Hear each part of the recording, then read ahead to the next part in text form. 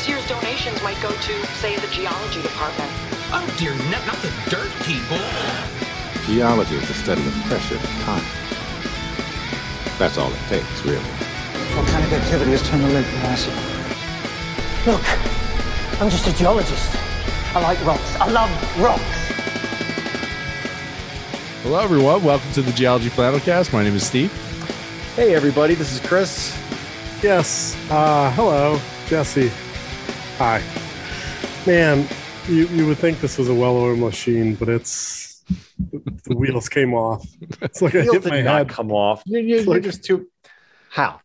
This is going great. Welcome everyone to the premier geology podcast, the Geology Flannelcast. I'm very Jesse's excited. all befuddled right now. Apparently, I'm just so excited. So you know excited. what? We're gonna have you start the next 3 episodes. Ooh. They won't. It will just be silence. We'll know what to do. You'll have to watch you'll have to become a Patreon, watch the YouTube of just me and Chris waving into the camera. Jesse, start. Jesse. You're on. It'll be like this I will date myself here. It'll be like Wayne's World where Garth is taking over. And it's Yes. Anyway. Good times. Welcome. Fellow. Everyone's having a great day, great evening, great morning, whatever time of day you're listening to the Flannelcast. Anytime's a great time to listen to the Flannelcast. Yeah, by the time this airs, happy Father's Day, happy Juneteenth, everybody. So Yeah. When I don't know when we're going to release this. It might even be summer solstice. So, happy longest day of the year. Yeah. This one, I don't know when this one's in the near future. Fine. Don't give yourself a deadline, because then if you miss it, then you're really in trouble. Let's just say, let's just cover our bases. Happy 4th of July, everybody. Yeah, happy autumnal equinox. Really, just nice. It'll be sometime around the solstice. All right. This is the solstice. Happy solstice. I'll Woo! release by the solstice. I would have worn my druid robe and banged a drum or something. Yeah. We could do that. We could revisit the Stonehenge episode. It's a good one. What is it doing? What is Stonehenge doing on the summer solstice? Anything great? Anything special? Doesn't the light line up? It draws huge crowds, right? Because stuff aligns. We did a whole episode on it. I don't remember. Go back and listen to it. Hang on. Go back and listen to when we were knowledgeable about it. It must have been the winter solstice. Solstice. Yeah. Oh, right. Yeah. Yeah. Because we had some good friends of the podcast, Eunice, discuss it and how a lot of religions kind of circulate holidays around that. Mm-hmm. And I'm trying to find it. Well, Stonehenge was 122 back in, it was December 20th. Wow. So this will be to tie it all together here. Much like the builders of Stonehenge, we're going to talk about aliens today. Yeah. See what I did there? It was good. It was good. Episode 141 this week. Yeah. Aliens. Aliens, man. Do you want me to get into it? Just get into it. Go ahead. Yeah, we've grown as a podcast. Remember, we used to be an hour till we touched the subject. Yeah. I'm just gonna be silent now for the next 20 minutes. No, so this story, I was just reading. I remember when this came out. So this idea of today is all about this paper that came out. It's a thought experiment. My favorite type of experiment. Hey, I was just about to say that. The ones that can never be disproved. Yeah. So this one, there was an astrophysicist. So this paper, it's based on a paper that came out in 2018. So there's an astrophysicist. I'm gonna say Adam Frank is his name at Rochester. And he thinks about exoplanets and climate. And so he had this idea about thinking about climate change or civilization-induced climate change on other planets. And so he went in and he went to talk to Gavin Schmidt at NASA. He runs NASA's GISS, which is like their sort of their climate wing. And he sort of posed this question and said something to the effect of, when we think about civilization on Earth, we're the only civilization and we see how we're changing climate. And Gavin Schmidt sort of turned it around and said, how do you know we're the only civilization that's ever been on this planet?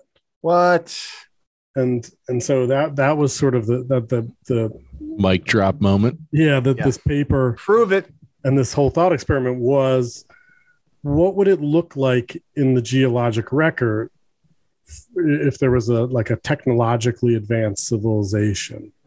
And millions or hundreds, tens of hundreds of millions of years out, what would you perhaps see? Mm-hmm. So how do you know we're the only civilization? Yeah, it turns out conodonts are actually cell phone antennas. That's you ever see a placoderm? Yeah, man. They're not big armored fish. Yeah, that's like a mystery machine. That's what Scooby-Doo was driving around. Yeah, that armor was smithed. They had perhaps that armor. So it's just an interesting way to sort of think about, and it gives you perspective too on thinking about what's sort of the legacy that humans will leave behind. Mm-hmm. So the planet is going to be here for another few billion years. Yeah. Has any of you gentlemen seen the movie AI? Way back. Yeah. It was a Steven Spielberg joint, I believe. It's about artificial intelligence. Was Will Smith in that? No, that was a different one. Oh. I'm talking about the one with Osment. Oh, Haley Joe. Yeah. The kid. Yeah. So he plays a robot that has artificial intelligence, but kind of like Pinocchio, kind of grows up to be a real boy, but never it's still a robot. But then spoiler alert, if anyone hasn't watched this in the last 20 years, aliens come to the planet and are excavating the planet to just learn about ancient civilizations and come across this artificial intelligence being and basically learn about previous human history through this robot. Oh, yeah. It's pretty interesting perspective as a geologist. I was like, look at that. They're looking it up in the sedimentary record. The planet froze over. Yeah. Well, that's sort of the point of this. You think about how long. Yeah. I guess the planet will be here. That's an interesting question. So the sun has 4 billion years left? Yeah, sounds about right. And so as it starts, so it's burning hydrogen right now, right? So it's fusing hydrogen, and eventually you go to helium and then carbon and so on and so forth. And so as it starts dying, the sun, it's going to expand, but I don't think it's going to expand big enough to consume Earth. It'll get Mercury for sure, and I think it'll get Venus, but it'll basically just cook Earth, and we'll just become, to boil all the oceans and whatnot. But I think, so I thought it was going to engulf the Earth. I don't. That's what I'm trying to figure out. I can't remember exactly the stages here. I don't know if it will or not. But that's something to think about too. And then eventually, it won't go. It's not big enough to go supernova, right? So it'll just sort of burn out and become the sun. According to Wikipedia, a page called "Future of Earth." The sun will likely engulf the Earth in about 7.59 billion years. Huh. Yeah, that's longer than I thought. Farther out than yeah. But engulf, what does that mean? Does that? Yeah, so the corona is going to engulf. We'll get, but I thought we would just be left a barren rock. Yeah. Either way, in about 1 billion years, solar luminosity will be 10% higher. It's going to cause the atmosphere of Earth to become a moist greenhouse, resulting in runaway evaporation of the oceans. Oh, so we only got 1 billion years left of the oceans. It's already too hot, quite frankly. As a likely consequence, plate tectonics and the entire carbon cycle will end. If we lose the oceans? Huh. Yeah, I guess. Yeah, I mean, think of Mars. Part of the oceans, part of the subduction is that they get piled up with sediment from material, and they're sitting at the bottom of the ocean, and they get colder, and that helps them become more dense, that ocean crust. So you need that water component, right? Yeah. Does that make sense? Yep. Yeah. Yes. So I'm in. Still good. Okay. All right. I mean, I'm not. So let's say the planet will be here for another, I don't know, 4 to 7 billion years. Yeah, maybe even longer. Maybe. But life's going to go extinct, by the way, in 2 to 3 billion years, according to this lovely Wikipedia page that I'm reading. In 2 to 3 billion years, I'm going to take the under on that bet. Yeah. Just saying, I might not live to cash out, but So anyway, the Earth will be here, and so the question is, if there's future civilizations, or if there's aliens that come down, what would they be able to discern that we had some sort of technologically advanced civilization? And you can think about sort of the easy ones, like buildings will not be here, right? They're just, they get swept away pretty quickly. You think about just the surfaces of the Earth. And one of the things from this was talking about how the surface recycles so quickly. The oldest surface that's still the surface is only like 1 million years old. Everything erodes or it gets buried with sediment. You have, and more recently, we've had the Pleistocene ice ages that come down and sort of scrape off a layer and grind it up. And so it's probably not long before buildings are just gone. Yeah. Hold on. Okay. I like you're playing the devil's advocate here. All right. So the buildings as a whole, I agree, would probably crumble because we can't even hang on to mountains on Earth. Like everything erodes down. But you'll be left with fragments of buildings. Yeah, they're going to erode. The smaller you break it up, the more surface area, the more places you have. No, I'm just trying. Basically, I'm running in my head a fun thought experiment, your favorite type of experiment. Can you get, quote, like a fossil of a building? Think about, you could probably. Oh, you absolutely can. Fossils of buildings. But think about the further back we go in time, how many pieces of like, I don't know, even like think about some ancient civilizations. You go back, the further back you go, the less we have of that. Think about so we have like Göbekli Tepe in Turkey, some really old stuff. Yeah, but yeah. So if you're looking at like on the order of millions of years, we just don't have. There wasn't anything on Earth that was making structures like that. It's true, but they were also making bigger. They were making mountains, and they're gone. They break down into smaller pieces. But yeah, it's a good point. But you find my point is like, but so we don't have like the ancient mountains. They get broken down. But what do we see? We have sediment that's left over. We have bits and pieces of the mountains that get left behind. So you would find, say, a little tiny piece of concrete. Yes, that's what I'm getting at. And you would have to discern, and that's part of the thing is like asphalt. If you start seeing asphalt, we had a lot of asphalt on Earth. Yeah, and if you're looking at it 1 million, 2 million years in the future, you have this piece of asphalt. What are you looking at? You're looking at a rock that has, I don't know, a high carbon content. Right. What if you find a plastic water bottle?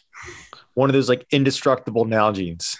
even they break down. That's sort of the thing. Like, I mean, think about microplastics in the ocean. So this is one of the ones that maybe you'll find a layer of microplastics.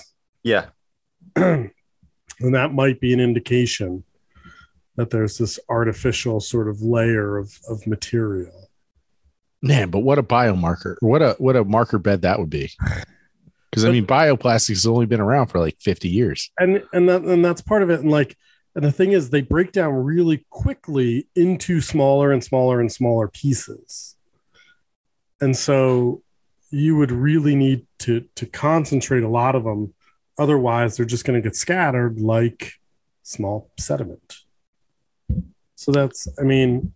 So I do have a question, though. Why is this the Silurian hypothesis? Like, why did they pick like 440 to 420 million years ago? It's based on there's an episode of Doctor Who where there was an advanced civilization of people that, I don't know, they messed something up on Earth, so they put themselves to sleep. They were from they were called the Silurian people.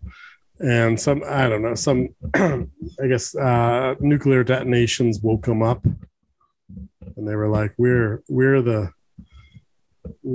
in charge here. Got it. We really advanced. Yeah, there's nothing about this. It's not like they think there's an advanced civilization. Cool. Like, even if you find human fossils, you're probably not going to, 1 million, 2 million, 10 million years, you're not going to find many of human fossils. No. Think about how many dinosaur fossils we found, from 100 million years ago. It's not a lot. And dinosaurs lived everywhere, about 150 million years. And we're pretty ubiquitous. Yeah. Yeah. And, modern us humans, Homo sapiens, we've been around, 200,000 years? Yeah. So that's one of the things is time is a factor here. And I'm going to come back to time here in a second. What about evidence from like radio waves? Oh, that's a good one. I never thought about that. Because that's everything about our society is broadcasted out on radio waves. That would probably be the big one. That would be, as of right now, they've that sphere of influence is about 100 light years out now. Yeah, right. That's probably the biggest indirect line of evidence. Mm-hmm. And that's sort Can of. you imagine if there is a civilization that's 100 light years away, and all of a sudden they just have their and they're just doing their thing, and they got with the big satellite dishes, right? And they're listening, and then all of a sudden, just like boom, the first radio signal hits, and they're just inundated constantly, and it's never stopping. What is this noise? Well, I mean, it's kind of like when we hear loud noises, the space roar and whatnot. Maybe we're just not tuned into the right frequency. Right. Yeah. But that's one of the things when you think about the Drake equation about the probability of advanced civilizations. Where is everybody? Yeah. The ability to transmit into space and the length that the civilization exists. Yeah. You might hear a radio wave and then come to visit, and then we're gone. Mm-hmm. Yeah. And that's part of it too. It's almost like the equivalent of like being on a sinking ship. You throw out a message in a bottle. Yeah. It washes up somewhere, on the other side of the ocean and says, help, my ship is sinking. By the time they come out to rescue you, it's like, see ya, where you're gone. Yep. Yeah. And that's another question too, about like, you find a human skeleton. How do you know if it's technologically advanced or not? We have you put a modern human skeleton next to one from, say, the Iron Age or the Bronze Age. They're looking about the same. Mm-hmm. How do you distinguish that the one from the present lived in a technologically advanced civilization? Had an iPhone in its hand. It's I don't know.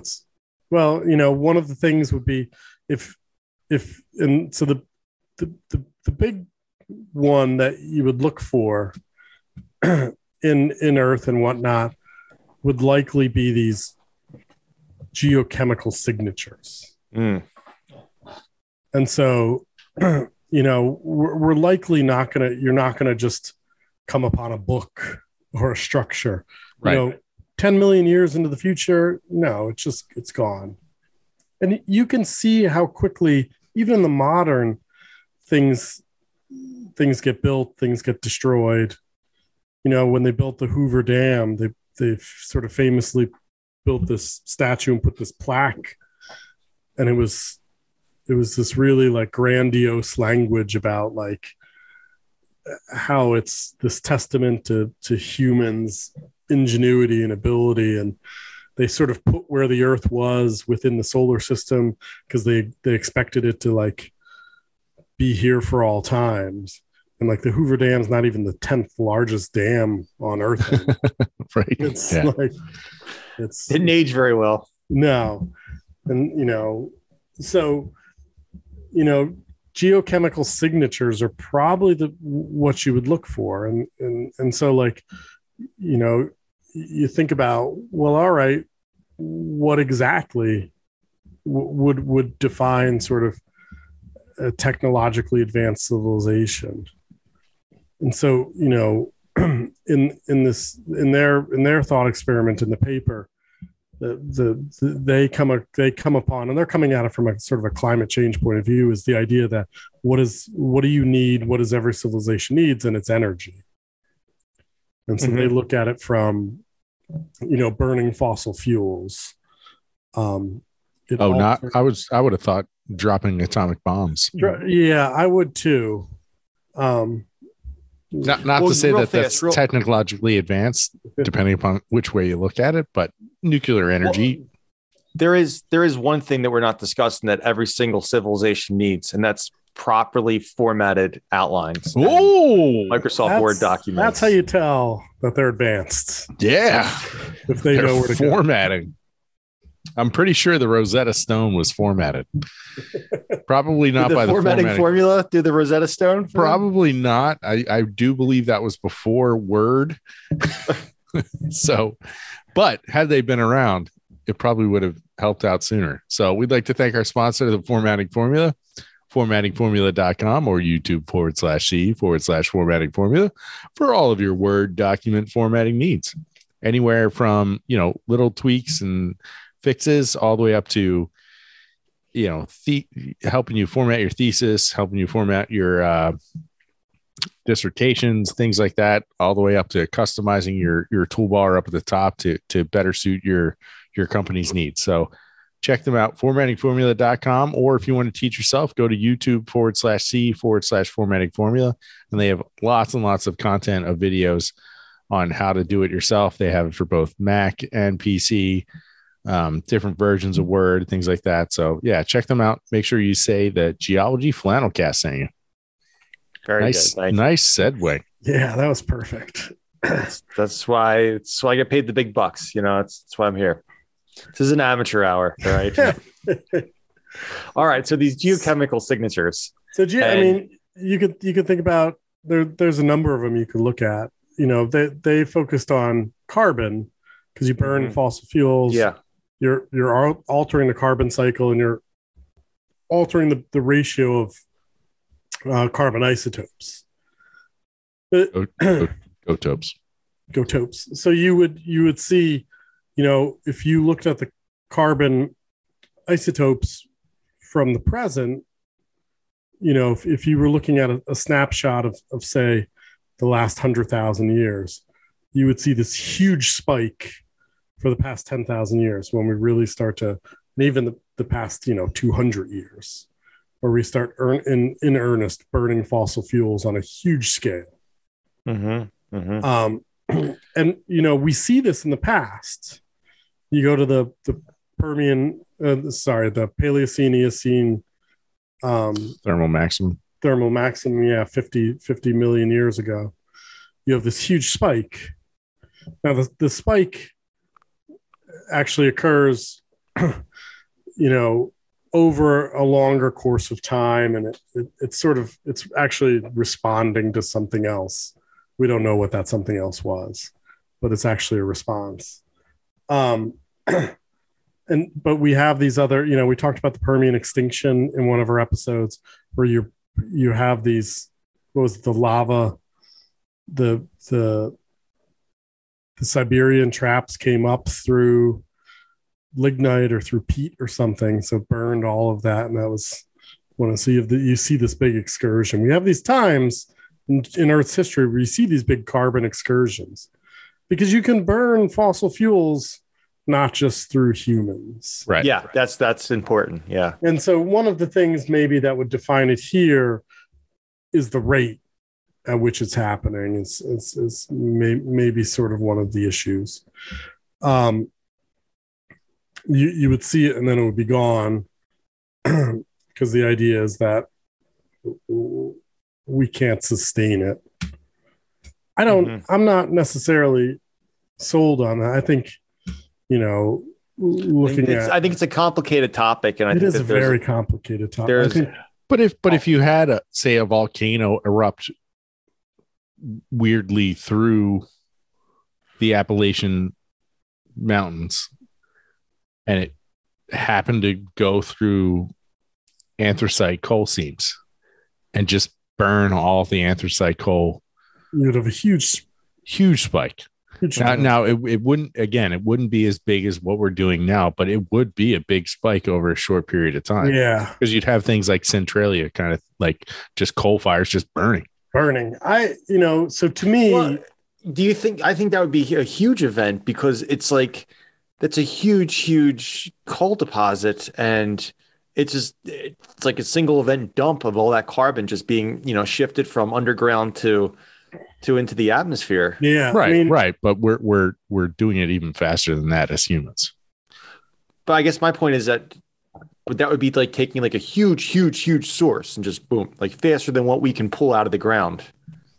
You see what I'm trying to say? It'd be interesting, because say the anthracite fields again, there's probably still half, if not more, still in the ground. Mm-hmm. So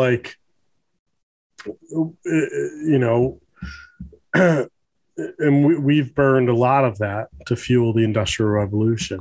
So yeah, if you burn it, if there was some sort of hotspot or something that came up and ignited it all, yeah, you would do it quick. But you think about something like a flood basalt, like the Permian, like those flood basalts that are coming up and cooking all of that stuff, they're ongoing for what, 1 million years? Right. A long time. It's a good thought experiment. Do they talk about radioactive elements, like for example, like concentrations of like we have like concentrations of like plutonium and stuff like that, that you do not naturally get that in that high concentration clusters? That's one of the ones I would think would be a good one. But where we produce plutonium and sort of say where we bury it or we store it, it's very bad and we worry about it. But the amounts we have are so small. Yeah. And so the chances of it's like finding a needle in a haystack. Kind of. That's so to me, like even just like things like, yeah, it's you're right. I'm just trying to think like even like enriched uranium and stuff like that. I wonder like, bomb hydrogen, which is a little bit more ubiquitous, right? Where you get atmospheric hydrogen. Mm-hmm. Sorry, you said bomb hydrogen, like it's the best hydrogen. You haven't seen hydrogen until you get bomb hydrogen. But something a little more ubiquitous.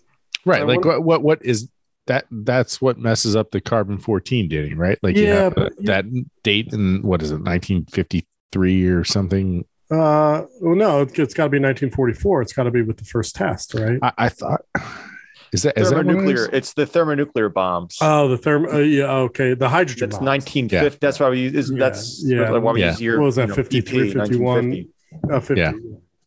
Yeah. So, yeah, I would think, I don't know what like the half-life on that is. I don't know how that preserves, how long that preserves. Like, does that say you get something that is formed through groundwater? Does that leave its mark on, say, the isotopes in that? Like, we look at soil carbonates or something that form through groundwater.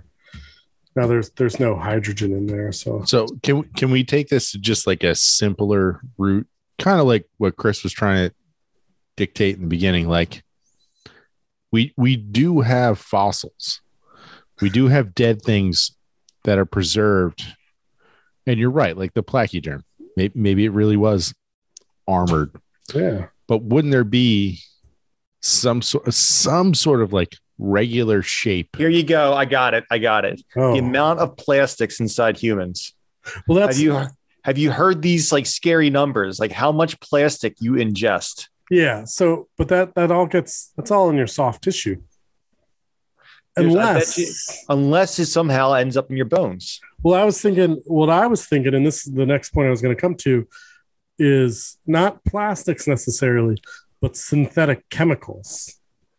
Like, I was thinking even simpler. Like, why wouldn't you find a brick?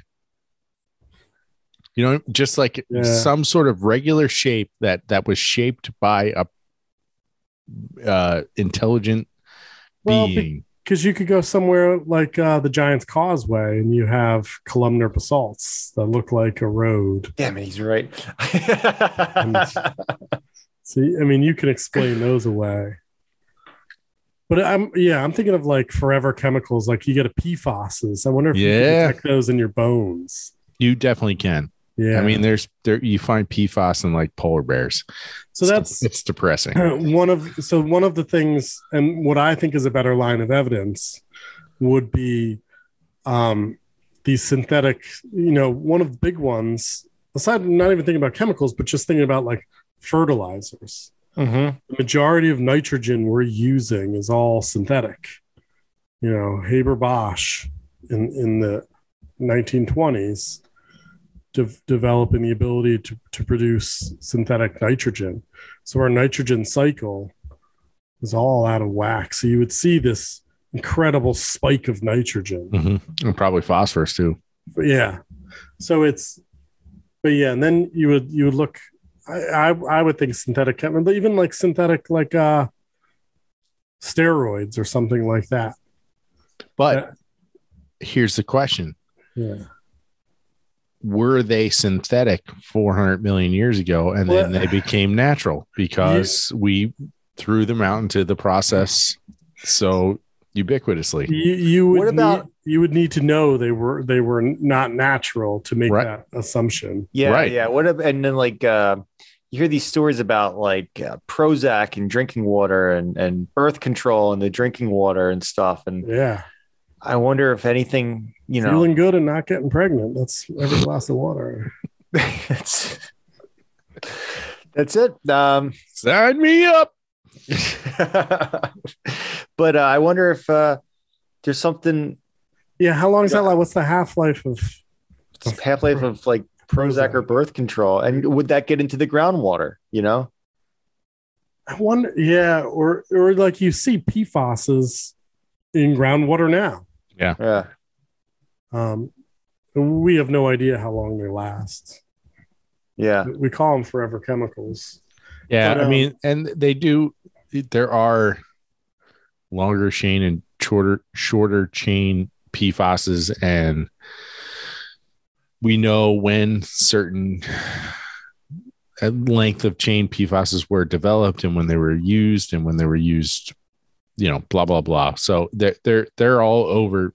So they have been studied, but their longevity, humans are focused on human timescales. So we're worried about like the next 100 to 300 years, not 100 to 300 million years. Yeah. And that's, I mean, yeah, there's time is the big one here. We make assumptions too. Like you have to make like the big news out of Venus, right? When they found phosphine in the atmosphere. Yeah. We assume, because we know on Earth, phosphine in great quantities is only made Organically.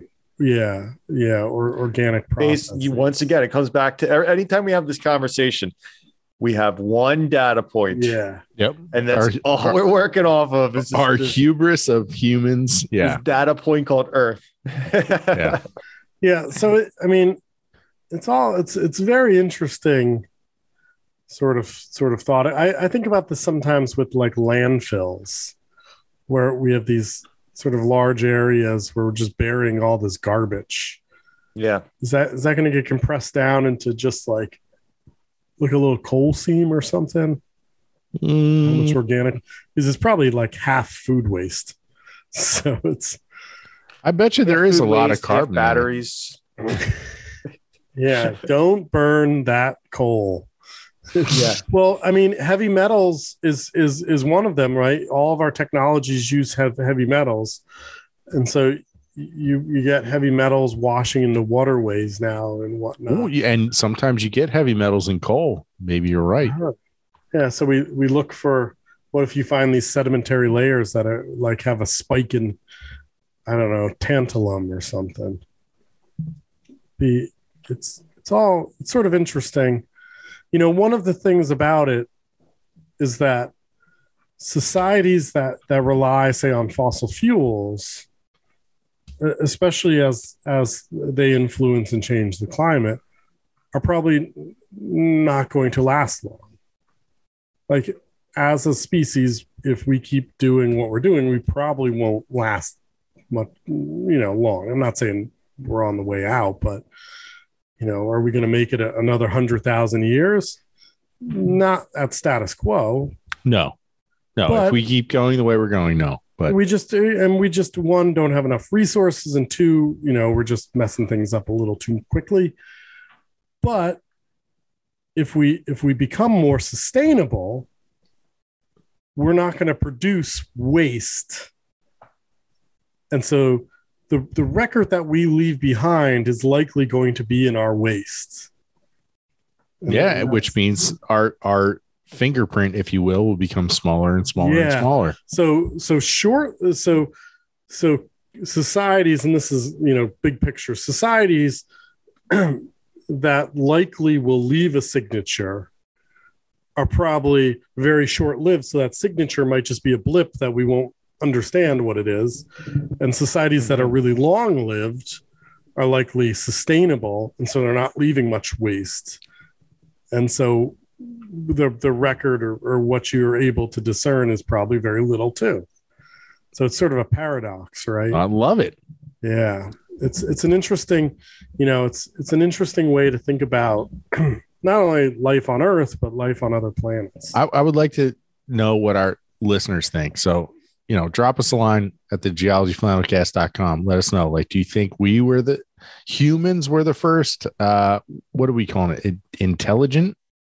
Yeah. Civilized? Technologically advanced. First technologically advanced species on the planet? Or do you think there's a possibility there was something else before us? Yeah. You think there was some sort of Conodont society? Yeah. I never really gave much credence to this theory before tonight. Yeah, I don't. One thing I will say is when you look at the biological record, right? It gets more and more, from what we've seen, things get more and more complex as time goes on. Yeah, until you have an extinction event. But how much does it get set back at an extinction event? It depends on how bad that extinction event is. Some extinction events, like the diversity goes like to almost zero. Something always lives. So far, yes.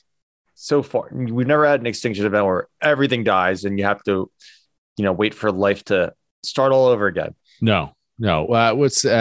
And Permian was a bad one. That's the worst. Yeah. Cretaceous was pretty bad. Yeah. So there were a lot of bad ones where biodiversity really dropped. And there's a pretty diversity drops, but you still have complex life still living and still. Yes, but still you're moves on. It goes down to the least common denominator, though. The most complex life dies off first. And it goes to the simpler organisms tend to survive. Maybe, but I'm just trying to think, like, because mammals live through the You're right.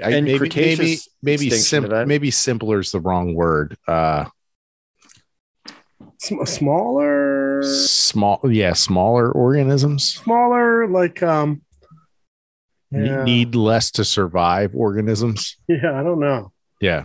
I don't know what the right terminology would be for that. I mean, maybe there's not even, it's just kind of just luck, right place. Right time. Don't get me wrong. There's a lot of luck involved. Yes.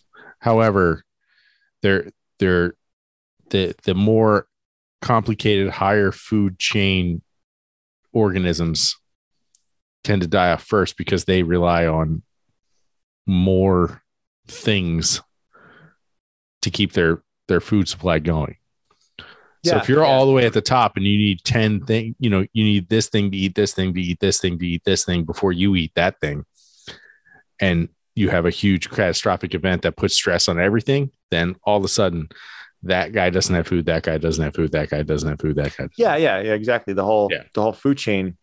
Yeah, collapses. So the things at the bottom of the food chain are more likely to have less competition, therefore will survive longer. Okay. The point I was trying to make is, so if we did look back, was there any type of advanced civilization like on Earth, like, underneath our noses right now, what we'd see from it, but about my whole thing is just the general trend over time. If you look at the long term, life gets more and more complicated as time goes on. You got some setbacks, but it's still it seems like it picks up and boom, just keeps on getting more and more complicated until we get to the point where we're at today. I disagree. All right. Things were kind of complicated in the Jurassic and Cretaceous. You had like how so? Big stinking dinosaurs. You had big doesn't necessarily mean species greater. Yeah. You had a lot of different species. You had things flying. You had carnivores, herbivores. Like I feel like cats and dogs living together. No, it's just a little. It's a little hubris to say that you can compare them to birds. So birds are like the branch of dinosaurs that survived. I don't know. I may be a little biased because I just saw the last Jurassic Park. So.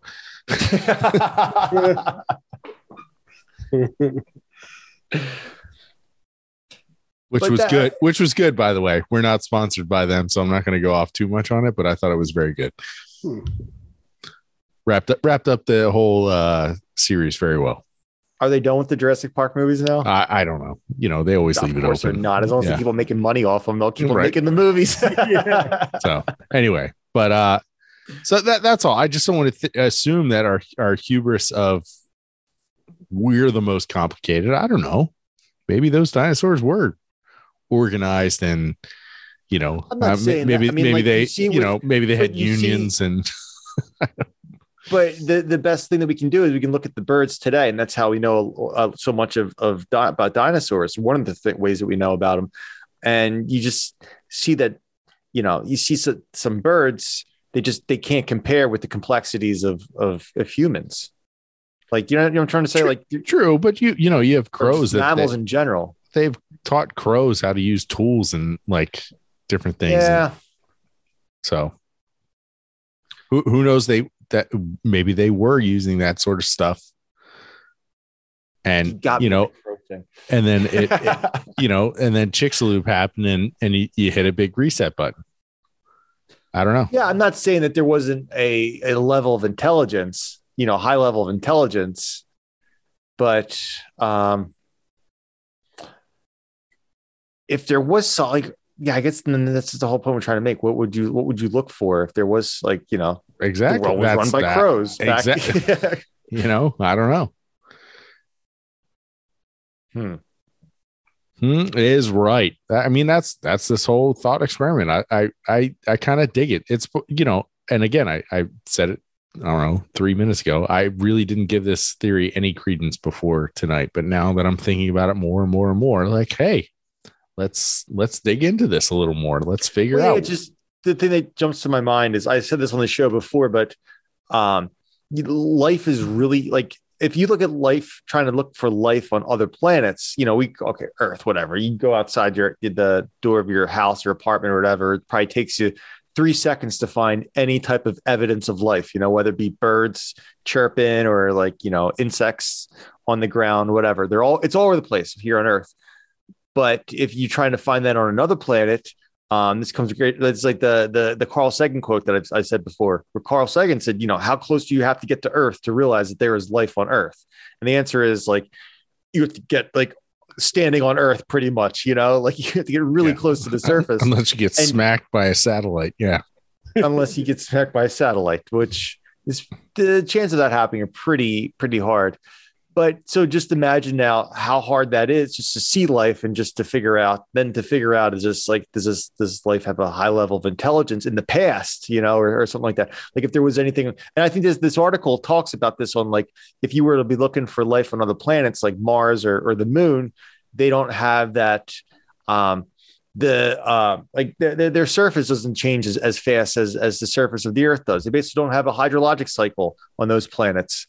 And, or tectonic cycle, or and if there is, it's super slow.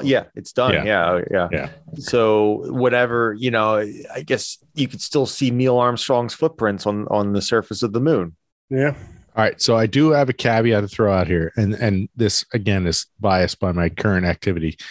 For like 6 hours today, I was out in streams collecting water samples, and there probably wasn't one stream that I was in that didn't have some sort of anthropogenic input, car tires, shopping carts, bumpers. That's the definition. That's the difference between a creek and a crick. Yeah. Right. If it has auto parts, it's a crick.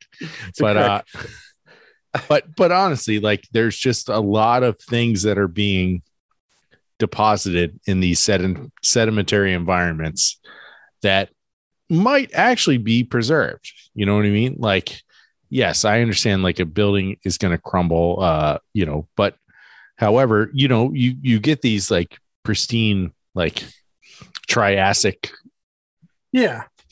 dinosaurs that fall into a mud pit and get buried and get preserved. Then that's a good point, Steve, because we can preserve, not we, like, personally but Mother Nature can preserve dinosaur footprints. Yeah, you find layers of rock where things are, like, you get soft sediment deformation, you get soft bodied fossil. Like, we're, as a species, we're ubiquitous, and, like, you find trash everywhere. Unfortunately, but yes. There's got to be something. I keep on saying if Mother Nature can preserve dinosaur footprints, there's got to be something with, like, road systems that get preserved in the sedimentary record over time. Oh, that's interesting. Oh, like some sort of transportation network. Yeah. Like, how, like, they found in that one area of the Amazon with the LiDAR, you can see the network of the roads from that one civilization that's, it's gone now. The Incas? Aztecs were in Mexico. Incas were in Peru. Maybe it is the Incas. I don't know where at in South America it was. But anyways, it's in the Amazon. Yeah. And LiDAR imagery, or, LiDAR surveys have uncovered networks of roads and stuff like that you cannot see from just straight up just satellite imagery. You need the LiDAR to see that. So my thing is, there's got to be something with all of the network of highways and roads that we have. It's going to show up, like, I would imagine it would be like, it would I don't know how, I don't have the answer, but I would bet you that there would be some type of, like, trace fossil associated with that. I like it. Technology of former technology. Yeah. Technology of technology. I like that. That's good. I like that. I feel That's a a paper paper coming title right through. there. Yeah, let's do it. Trademark that right now. Copyright that. You heard it first here on the Geology Flannelcast. The technology of technology. Yeah. All right. Well, I think we've covered this very interesting topic. I love these thought experiment topics. They were also in the paper. One thing we didn't mention was the rate of sediment deposits. And they're talking about how they get into like dams and kind of what else? Engineering rivers, kind of like what we did with the Mississippi River. Not engineered, but engineering controls, and how it alters the rate of sediment deposition. I think what else? So they talked about some other things like that. Increase in precipitation, intensity of precipitation, which could lead to greater erosional rates. I didn't mention it too. I was thinking about plastics. One of the things is you think about things that sedimentation rates and they get buried. You get buried a kilometer or two, and you're going to start cooking those plastics pretty quickly. Yeah, you heat them up, they're going to start cooking. Yeah. Who knows? Maybe all the oil reserves were actually plastics that were oil reserves from. Well, that's one of the you cause so much climate change. You drive you cause climate change from burning fossil fuels. It causes the oceans to go anoxic, which results in the sediments needed to form oil. And so you're forming new petroleum reserves because of burning fossil fuels. And the cycle starts again. I'm going through that paper, and everything that we talked about is actually mentioned in this paper. They did a pretty good job. Pretty smart guys. Gold star. Good job. Yeah. So just something to think about when you're lying in bed tonight. Yeah. What will your legacy be? Bury a time capsule. That won't last a million years. Sorry. Yeah. Oh, all right. Yeah, I got a question for our Patreon extra. So. Wow. Here's, what I didn't even think about. Well, it won't make it 7 billion or so, but it will make it millions to tens of millions. Well, no, I guess maybe it won't. I was thinking all of our space debris. Oh, because that'll still be out there preserved, not oxygenated. But I guess a lot of those satellites, their orbit decays because they're not truly in space. Yeah. They'll eventually crash to Earth. Yeah, because the only thing that would last would be the Voyager. No, and what's Voyager the one? Well, and the other one we just sent out past Pluto, New Horizons. Yeah, Voyager 1, Voyager 2, and New Horizons. There's a spot in the ocean. It's in the South Pacific Ocean. And it's near a place called Point Nemo, which is like the furthest. It's a point in the Pacific Ocean that's the furthest away from any point of land or something. Okay. And it's basically the cemetery for spacecraft. It's the oceanic pole of inaccessibility. It's furthest from any land. So when we're crashing satellites back to Earth, they direct them to this point in the South Pacific. So there's a buildup of like the Mir space station crashed there, and a bunch of the International Space Station, when we retire it in like 15 years, is going to crash there.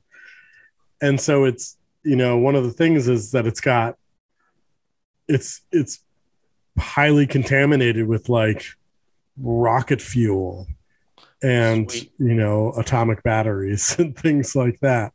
So maybe that little spot in the sedimentary record, you're gonna what's hydrazine is rocket fuel. Nice. You see a spike in hydrazine. Maybe that's what we should be looking for.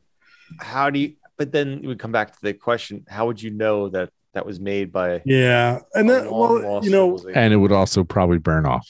One of the things, and one of the interesting sort of things when we think about in the past is we don't really look for, if you're studying ancient rocks, you're not testing them for synthetic steroids. No. So you're not testing them. That's a very good point. Hydrogen, Yeah. You just have to, the answer would be something would have to get covered in ice and stay covered for millions of years. And that continent can't move around, can't leave the polar regions. It has to stay in the polar regions. So everything stays frozen. This is the plot of the classic 1992 film with Brendan Fraser and Pauly Shore, Encino Man. That is Pauly Shore is trying to get an Encino Man 2 made. Sean Astin was also in that movie. Yeah. Geez, I think I've heard that movie referenced now like 3 times within the last week. I don't know why it keeps them coming up in my circle of conversations. Con queso es viejo. Yeah, Encino Man. Good one. Good pull. We need a Encino Man type of preservation too. Yeah. What if you just had somebody, and even if still, alien civilization comes down and finds a perfectly fossilized human with an iPhone in their hands? How does this alien know what that iPhone is? Great question. Yep. Does it care? Does it care? Because it would just be a piece of glass, essentially. A piece of metal, plastic, and glass. The alien would be like, sorry, I'm an Android person. Android alien. These obviously were not advanced people. Yeah. They still had Apple products. They had proprietary charging cords. No, thank you. Nice. Sorry, Apple. We love you if you want to sponsor our podcast. Anywho, all right. Well, that was a very interesting thought experiment. So I really appreciate this. This was a very interesting topic. Thank you for all our Patreons who are listening out there, joining us today. Thank you very much. Thank you to our friends in Suriname. Right? We are we were the number 2 podcast the other day. Natural science. Suriname, yeah. Don't give it a caveat. Just say we're the number 2 podcast. We're not either way. In a certain category called natural science. Anyway, thank you for listening out there. If you are, anybody who's listening, thank you. So, all right. Hey, do you guys want to get a hold of us and answer some questions? Talk to us, chat with us. You can hit us up. Go to geologyflannelcast.com and shoot us an email. Go to contact us under the website there. Hit us up. Let us know you're out there. We won't bite. Steve bites if he gets grumpy, but don't worry. Not hard. So, or send in your geology questions. We haven't done a listener questions episode in a little bit. And every once in a while we do a listener questions episode. So send in your geology questions there at geologyflannelcast.com. We did a listener questioner episode in April. Oh, yeah. So we're due 2 months. Let's see if we can get another listener question episode. Send your questions. And if you have sent your questions, thanks a lot. Thank you very much. And we will try to get to it. Yeah. Shortly. All right. Check us out check our Instagram account out. Check out, the other thing on geologyflannelcast.com, we got some merch there. You can, it helps out the podcast. Any little bit helps. You get some stickers, some t-shirts, coffee mugs. Stock up on your holiday gifts now. Exactly. Excellent point, Steve. Listen, it's only like 7 months until Christmas. So sure. You don't even have to wait until Christmas to give your friend a gift either. That's true. True. That's a good point. Yeah. Nothing says summer solstice like a flannel cast t-shirt. Exactly.